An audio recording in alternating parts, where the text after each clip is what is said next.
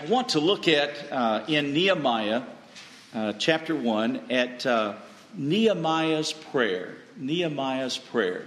Nehemiah prayed for some specific things, and I pray that the Lord will bless us as we look at the book of Nehemiah. Nehemiah is an Old Testament character. Nehemiah is one of our heroes in the Old Testament. Nehemiah was used of God in a mighty way. If young men want a role model to follow after, Nehemiah is just that individual. Nehemiah was able to accomplish a whole lot as an individual and then with a group of folks, and God used Nehemiah in a big way. To sort of lead up to the prayer of Nehemiah, which is in chapter 1, Nehemiah was chosen, so he no doubt was an honorable man. He was chosen to have an honorable position. Nehemiah was, and I believe Elder Bradley mentioned this when he was here, Nehemiah was the cupbearer for the king, King Artaxerxes. And it put him, his position put him right in the audience of the king. His occupation placed him in a very critical and vital position.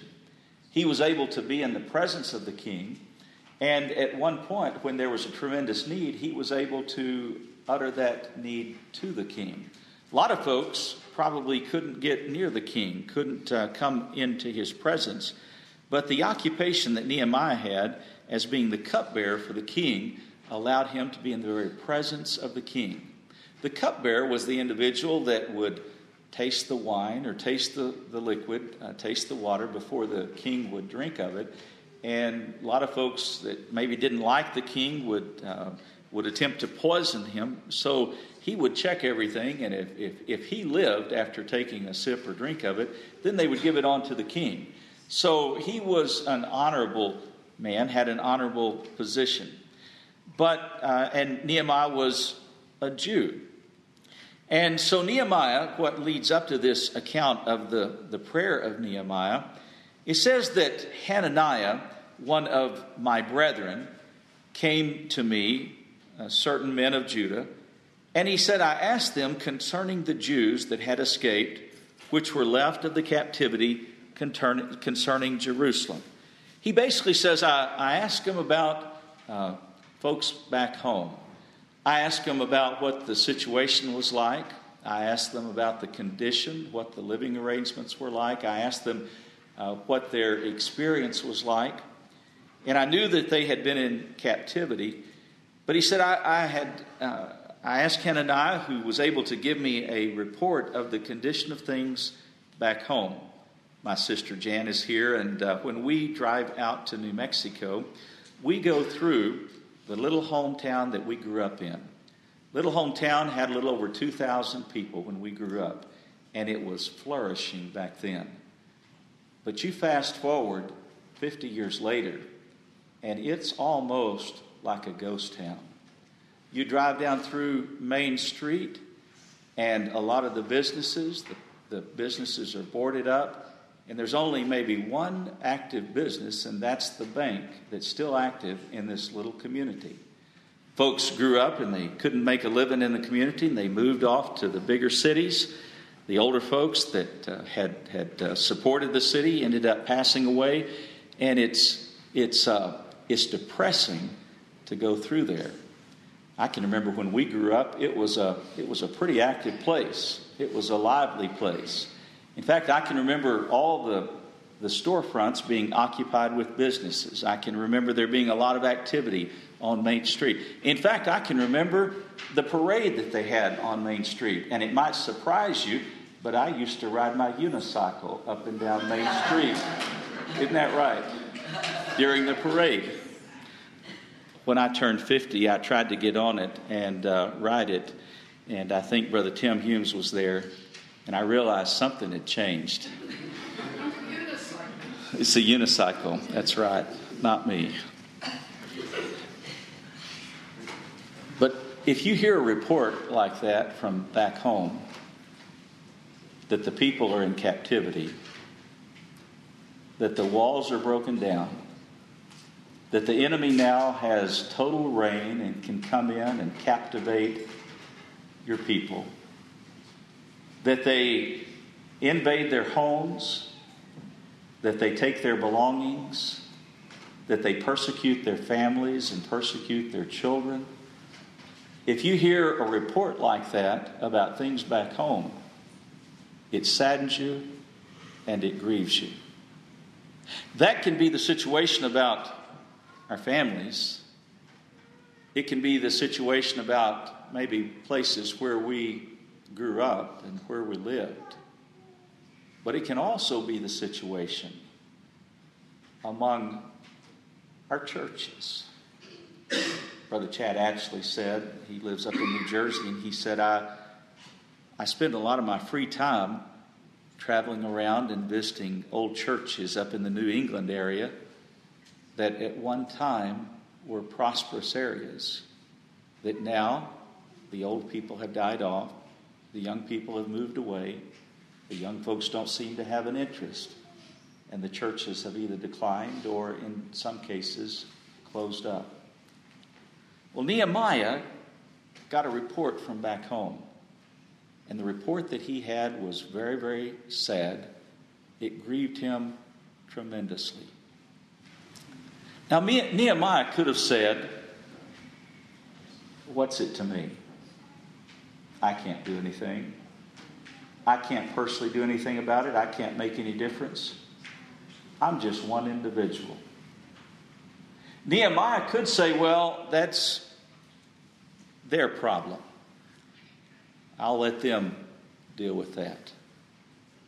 Nehemiah could have said, it's been a long time since I've been there. I don't know anybody that could help out. I don't know anybody that could make a difference. Nehemiah could have said, I'm going to live my own life. I'm going to do my own thing. But look what Nehemiah did. Nehemiah had an audience before the king, and Nehemiah, when he heard the report, it grieved him. You ever hear a report and it grieves you, or it brings you to tears? It brings about a measure of sadness, a measure of sorrow. That's what happened with Nehemiah. When Nehemiah heard the report, they said to him, the remnant, the few that are left, they're in great captivity, Nehemiah. They're in great affliction, and they're in great reproach. And Nehemiah, the condition is terrible. The wall that was around the city, Nehemiah, is broken down. The gates that are on the city to secure the city, Nehemiah, they've been burned with fire. It says that Nehemiah, when he heard these words, when it came to pass, Nehemiah said that I heard these words, that I sat down and I wept and I mourned certain days. You ever heard a report, maybe about somebody that's close to you, that's going through something that's very, very heavy, a very heavy load, a very heavy burden in their life, and you hear that report, and because they're close to you, it brings you to a state of mourning. It brings you to a state of weeping. It brings you to a sad condition or a sad state. Nehemiah said that when he heard the report, he says, I sat down, I wept, and I mourned certain days. And then he said something else that's really important right here. Do you have a problem? Do you have a difficulty? Do you have something that you're dealing with that's bigger than you are? Then you can be encouraged by what Nehemiah did right here. Because the same thing that Nehemiah did, you and I can do the same thing as well. If you've got something in your life that's bigger than you are, that's a bigger problem than you can handle yourself, then you can do the same thing that Nehemiah did. Look what Nehemiah did. It says, first he wept and he mourned certain days. Now there's a time for weeping and there's a time for mourning. But that should be It should be a season in our life or an experience in our life. We shouldn't live all of our life weeping and mourning. For some folks, that's just almost a habit or a mindset. There's a time to weep, a time to mourn. There's a time to laugh. There's a time to rejoice in the Lord. And it should be part of our experience, but it shouldn't be our continual experience. If we're just in a state of weeping and mourning all the time, then there's something that's wrong. Our experience can bring us to the point of weeping and mourning, but then we should do something else. It says that Nehemiah, he wept and he mourned certain days, and he said, and I fasted and I prayed before the God of heaven. Nehemiah saw the situation, and Nehemiah said, I don't know what the answer is. I don't know what the solution is, but I know somebody that does. That's the Lord. Look what he says right here. He says, I mourned and he says, I wept. And he says, then I fasted and prayed before the God of heaven. You have a big problem in your life? Then a really good solution for it is going to the Lord through prayer and fasting. Now, fasting is emphasized in the New Testament as well, especially in Matthew chapter 6. I know an individual that's here right now that told me, she said, I was experiencing something years ago in my family, and she said, I went to the Lord and I prayed and I fasted, and she said, you know what? God heard my prayer and God saw me through my situation. Nehemiah did exactly. Nehemiah could have said, I'm not going to do anything about it. Or what can I do? Nehemiah went to the Lord, and he went to the Lord, and it says that he prayed and he fasted unto the Lord. He says he prayed, and it's interesting, he prayed and he fasted before the God of heaven. And then here's the prayer that Nehemiah prayed. Not that this is the only prayer that Nehemiah prayed. We have evidence that Nehemiah prayed all throughout his account here, his story right here. But this is the prayer, the first prayer that Nehemiah prayed, even before he was used by God. The very first thing that Nehemiah did, before he felt the burden to be used of God or saw the open door, Nehemiah went to the Lord in prayer. Look at what he said right here in the prayer. Nehemiah said, I beseech you, Lord, O Lord God of heaven, the great and terrible God, that keepeth covenant and mercy for them that love him and observe his commandments. Nehemiah comes to the Lord and he starts out and he just says, Lord, I need you to hear my prayer. Lord, I know that you've given us commandments and promises in the past. And Lord, I've claimed those promises. In fact, Lord, I've experienced those promises in my own life. Lord, you've been with me all down through life. You brought me to the place that I'm at right now.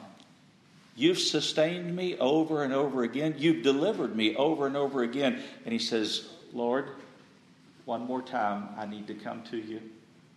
And Lord, would you hear my prayer? He goes on down to say, not only, Lord, would you hear my prayer, but he says, Lord, would you look down upon me? Now, it's one thing, and we should pray for our brothers and sisters. We should pray for the country that we live in. We should pray for the leaders of our country. We're taught to pray for them. We should pray for our nation. We should pray for our churches.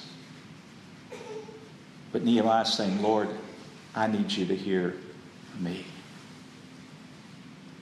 How many need the Lord just to hear you, your situation? Maybe you don't have a problem as big as Nehemiah was facing. Maybe you aren't experiencing what he did. But Nehemiah says, Lord, I need you to hear me. He says, you've heard your people in the past, those that love you, those that keep your commandments. We understand that if we love God at all, if we have a heart for God, if we love God, it's because He loved us first. If you have a true, sincere heart for the Lord and a love for the Lord, it's because He first loved you. In fact, He chose you from before the world was created. I think it's pretty neat that Old Brick Church was created before the United States was created. But you know what? That's small in respect to when God started loving you. God started loving you from before the world was created. So He cares for you. He says, Lord, would you hear me? Lord, would you look down upon me? He says, Lord, would you hear my prayer? Would you hear the prayer of thy servant? Would you hear me this time, Lord? He says, which I pray before thee day and night. He says, I pray for my family. I pray for my people. He says, I'm praying for the children of Israel, thy servants. And he says, Lord, he says, I not only want you to hear my prayer, but he then begins, and the very first thing that he does is he says, it may be that the reason that we're in the condition that we're in, the reason that my people are in the condition that they're in, the reason that they're under hardship and bondage and persecution, it may be, Nehemiah says, that I sinned. Or it may be, Nehemiah says, that my fathers have sinned. And so the very first thing that Nehemiah does when he begins to pray is he begins to confess his own sin. Do we ever have sin in our life that we need to confess? Thoughts in our mind, bitterness in our heart, anger, resentment. The first thing that Nehemiah does is he goes before the Lord and he asks Lord for forgiveness. And then he goes on down to say, he says, I'm not only going to pray for the sins of myself, but he said, the sins of my forefathers as well. Now, I want to just toss this in. Not every time, this is not a disclaimer or an addendum, but not every time that we experience hardship and difficulty in our life is it the result of God chastening us because of disobedience. But every time that we do experience hardship and chastening and difficulty in our life, we ought to ask the Lord. We ought to say, Lord, is there something in my life that I need to repent of, that I need to ask forgiveness about in my life? Because sometimes the Lord uses a difficult road to get our attention. Sometimes the Lord uses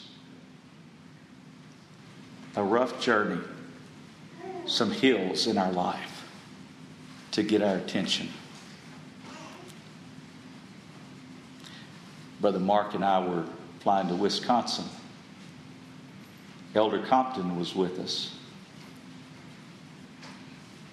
I love flying as long as it's smooth. While we were flying, the plane just dropped.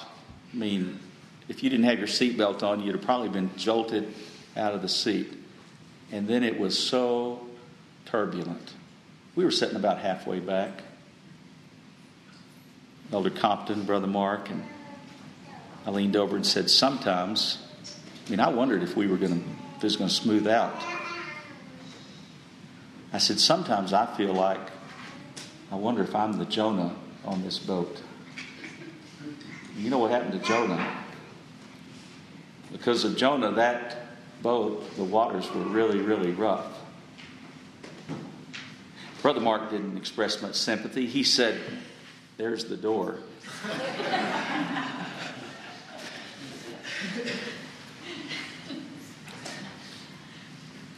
Well, Nehemiah prayed to the Lord, and he said, Lord, both I and my father's house have sinned. And then he comes on down to say, Lord, we've neglected you in our life. He says, we've dealt corruptly against thee. And he says, and we've not kept the commandments or the statutes or the judgments which thou commandest thy servant Moses.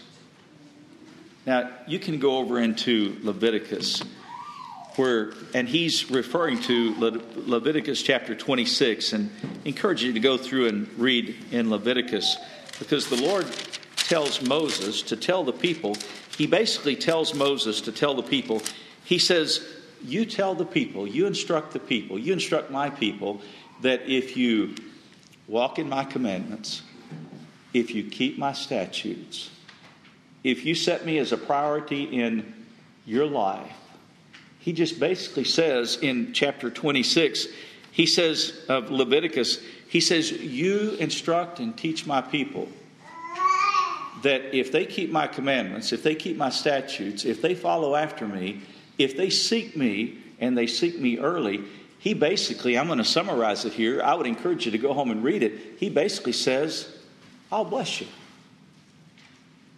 But he says, if you don't do that, you can read through chapter 26. He says, you instruct the people that if they choose not to follow my commandments, if they choose not to seek me early, that means make it a priority in our life to serve God.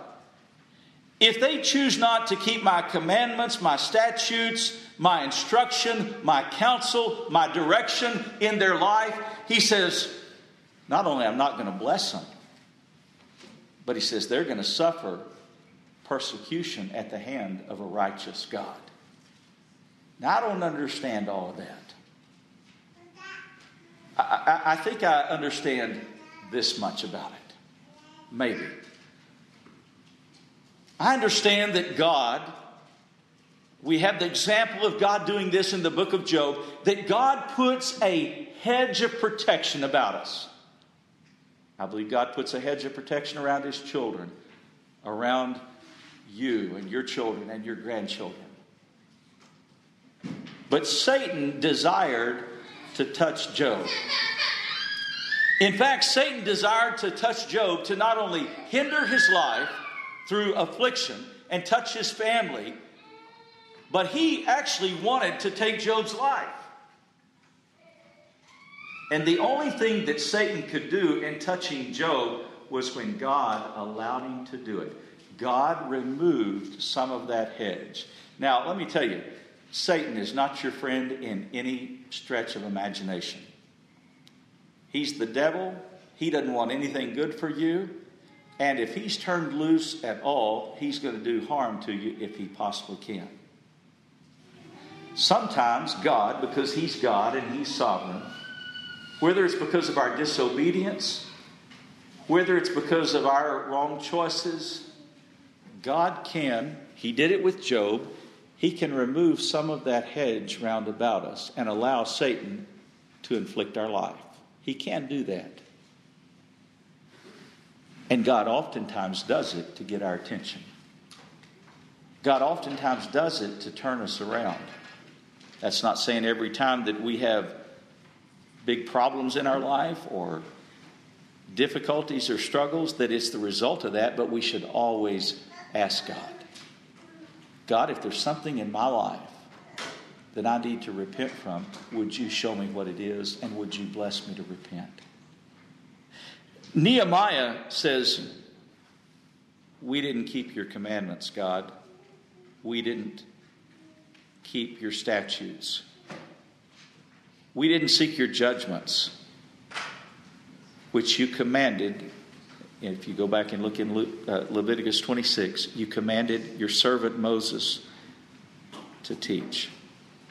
And then he says, referring to it again, he says, remember, I beseech thee, thy word that thou commandest thy servant Moses, saying, if you transgress, I'll scatter you abroad among the nation.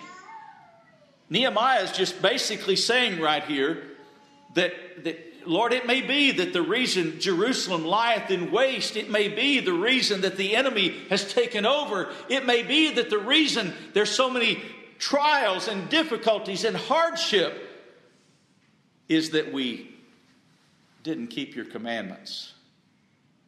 And it may be that you've scattered us around. But he doesn't stop there.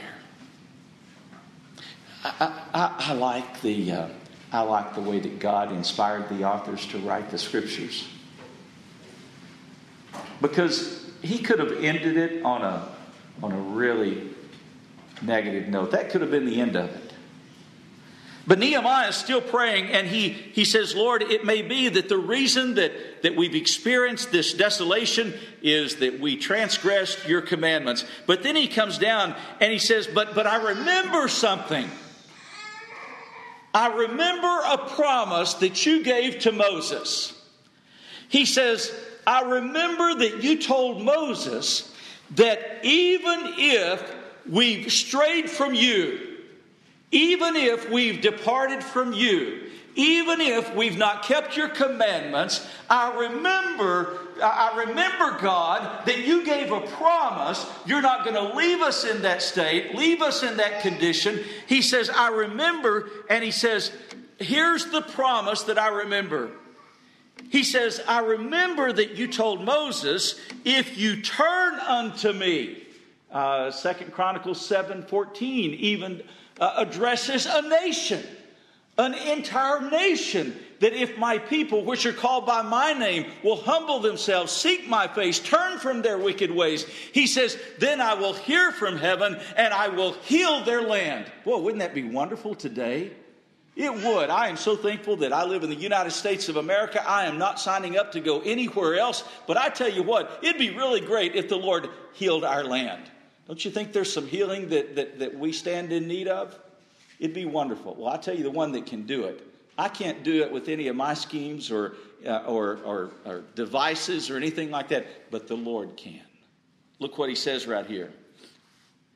He says, but if you turn to me, number one, and if you keep my commandments, and if you do them, he says, though there were of you cast out to the uttermost part of heaven, he says, yet I will gather them from thence. I'll bring them unto this place that I have chosen to set my name there.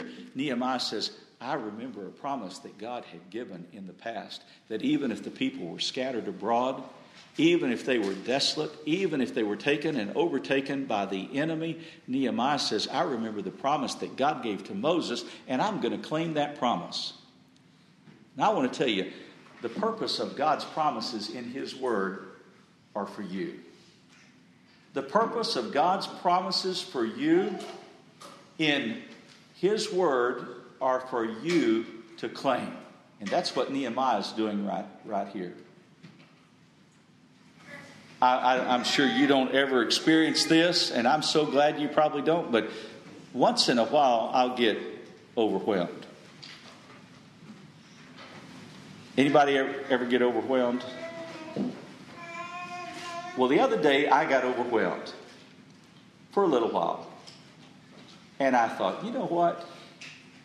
You need to lean on those very promises that are in God's word, and it'll help you when you get overwhelmed. In fact, one of my favorite verses is Psalm 61, verse 2. He says, when my heart is overwhelmed, lead me to the rock that's higher than I. Set your affection not on things of the world, but on things above. Those promises, when you get an overwhelmed heart, I'm telling you, it'll pull you out of it if you ever get overwhelmed. Those promises that God gives us in his word, you can take and you can put your name above those promises. And then when you get discouraged, you can claim a promise. When you get overwhelmed, you can claim a promise. When you get fearful, you can claim one of his promises. Because those promises are there for you. And that's what Nehemiah's doing right here. He says, Lord, I'm claiming one of the promises that you have given to Moses, that if we turn, you promised that you're going to heal our land, that you're going to draw us together. Those that have been scattered are going to come back. Wouldn't that be a happy time to see the Lord do that? Look at what he says. Lord, I'm claiming that promise in the prayer. And then he says something else, and I think this is pretty neat. He says, now these are thy servants and thy people, whom thou hast redeemed by thy great power and by thy strong hand. I just want to mention something right here. Why would God not hear your prayer? Why would he not? He's promised that he would. Why would he hear your prayer? Right here's the answer. Nehemiah says, Lord, these people that I'm praying for right here, these people that I'm praying for, he says, Lord, as I'm praying for these people, he says, these are the ones, these are, first of all, he says, these are your people. And then secondly, he says, these people that I'm praying for, these people that I have a heart for, that I'm burdened for, he says, Lord, these are people that you have redeemed. Now, how did he redeem them?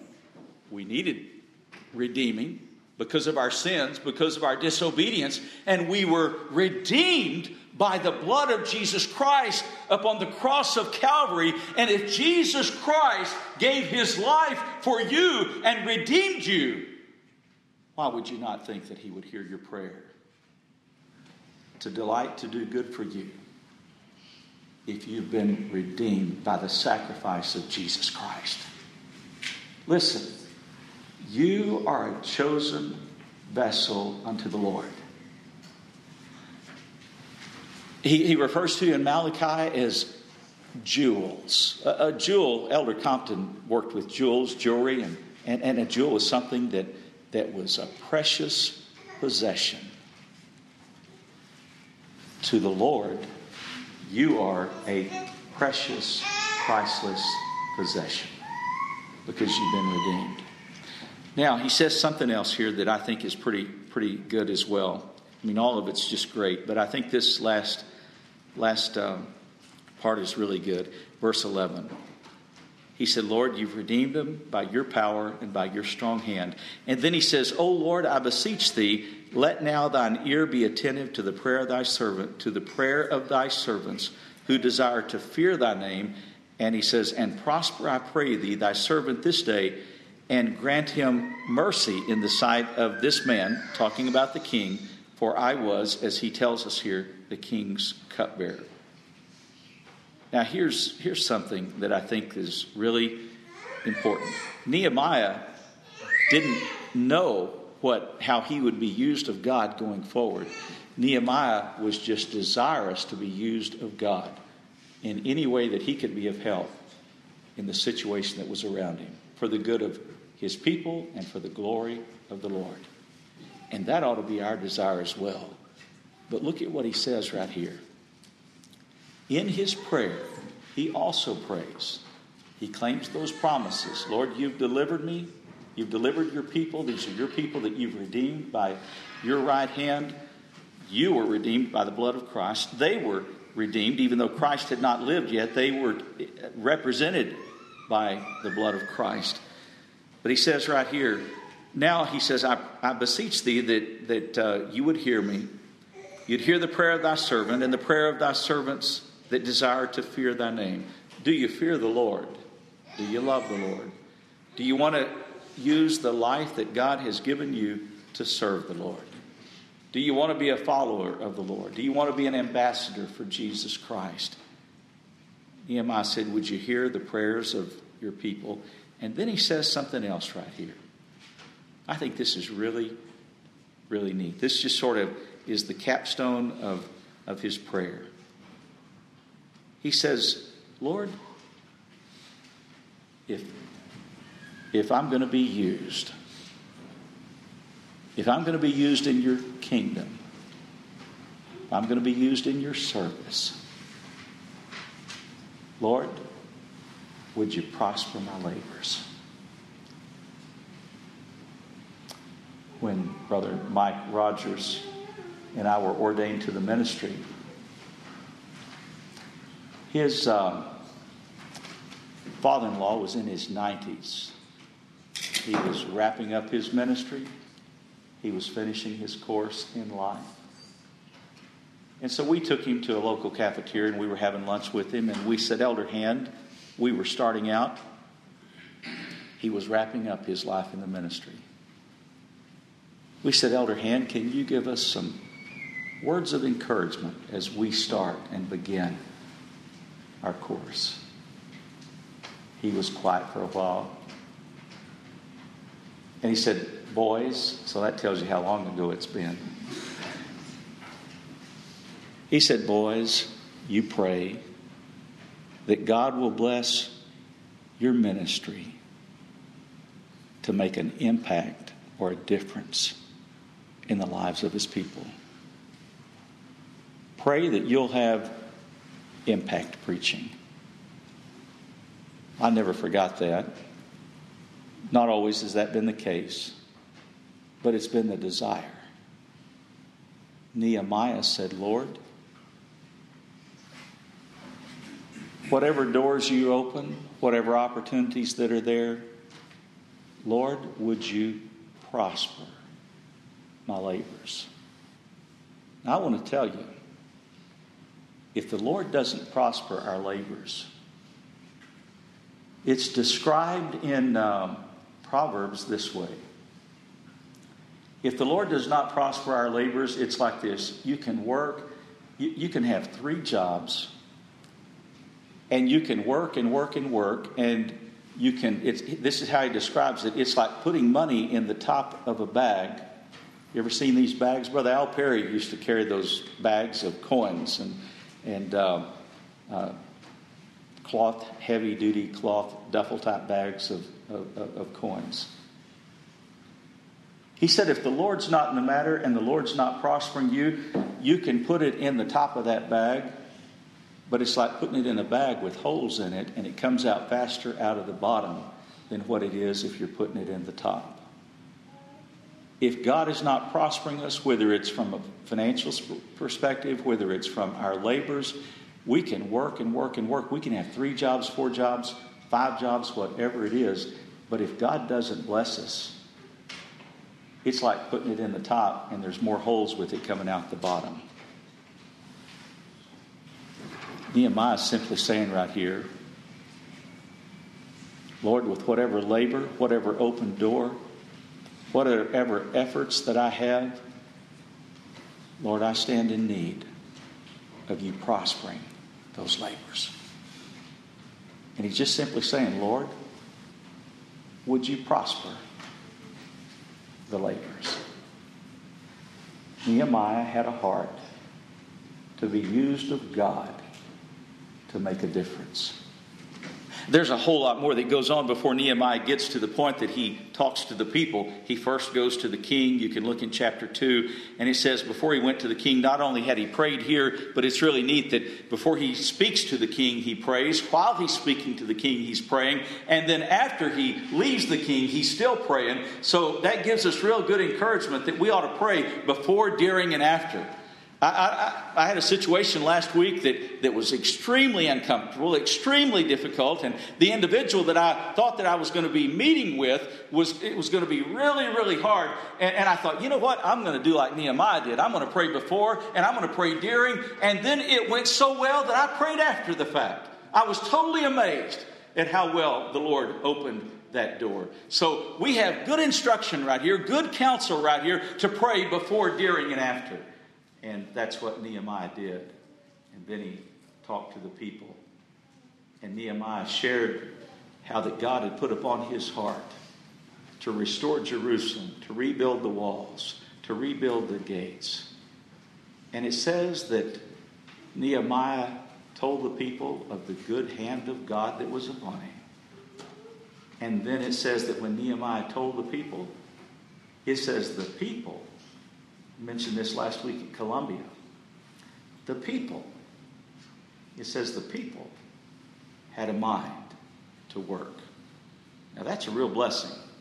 It's a blessing when you have young folks, when you have parents, when you have folks that have a mind to work. God used Nehemiah to restore the walls of Jerusalem, the safety of Jerusalem. They ended up having some wonderful meetings in praising God. The people were secure. The people were safe. The people were happy. They were rejoicing in the Lord.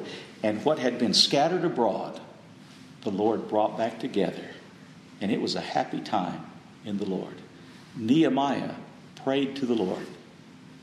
He acknowledged his sin. He acknowledged the sin of his forefathers. He claimed the promises of God. He asked God to open doors. And then he said, Lord, whatever doors are open, would you use me in a way that you would prosper my labors?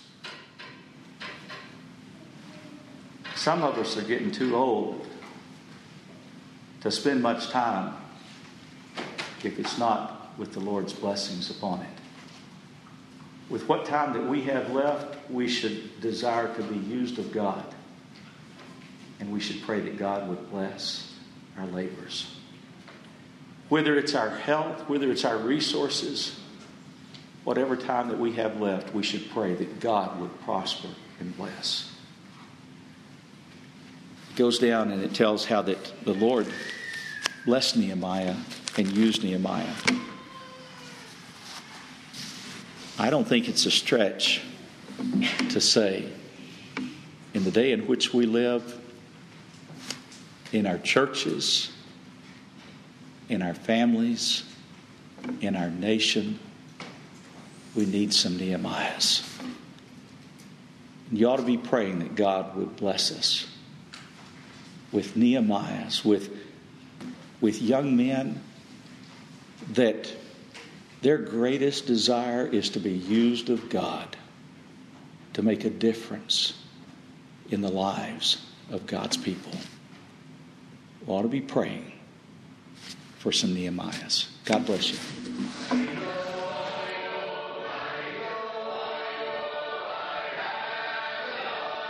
We're glad you've been able to listen to this podcast.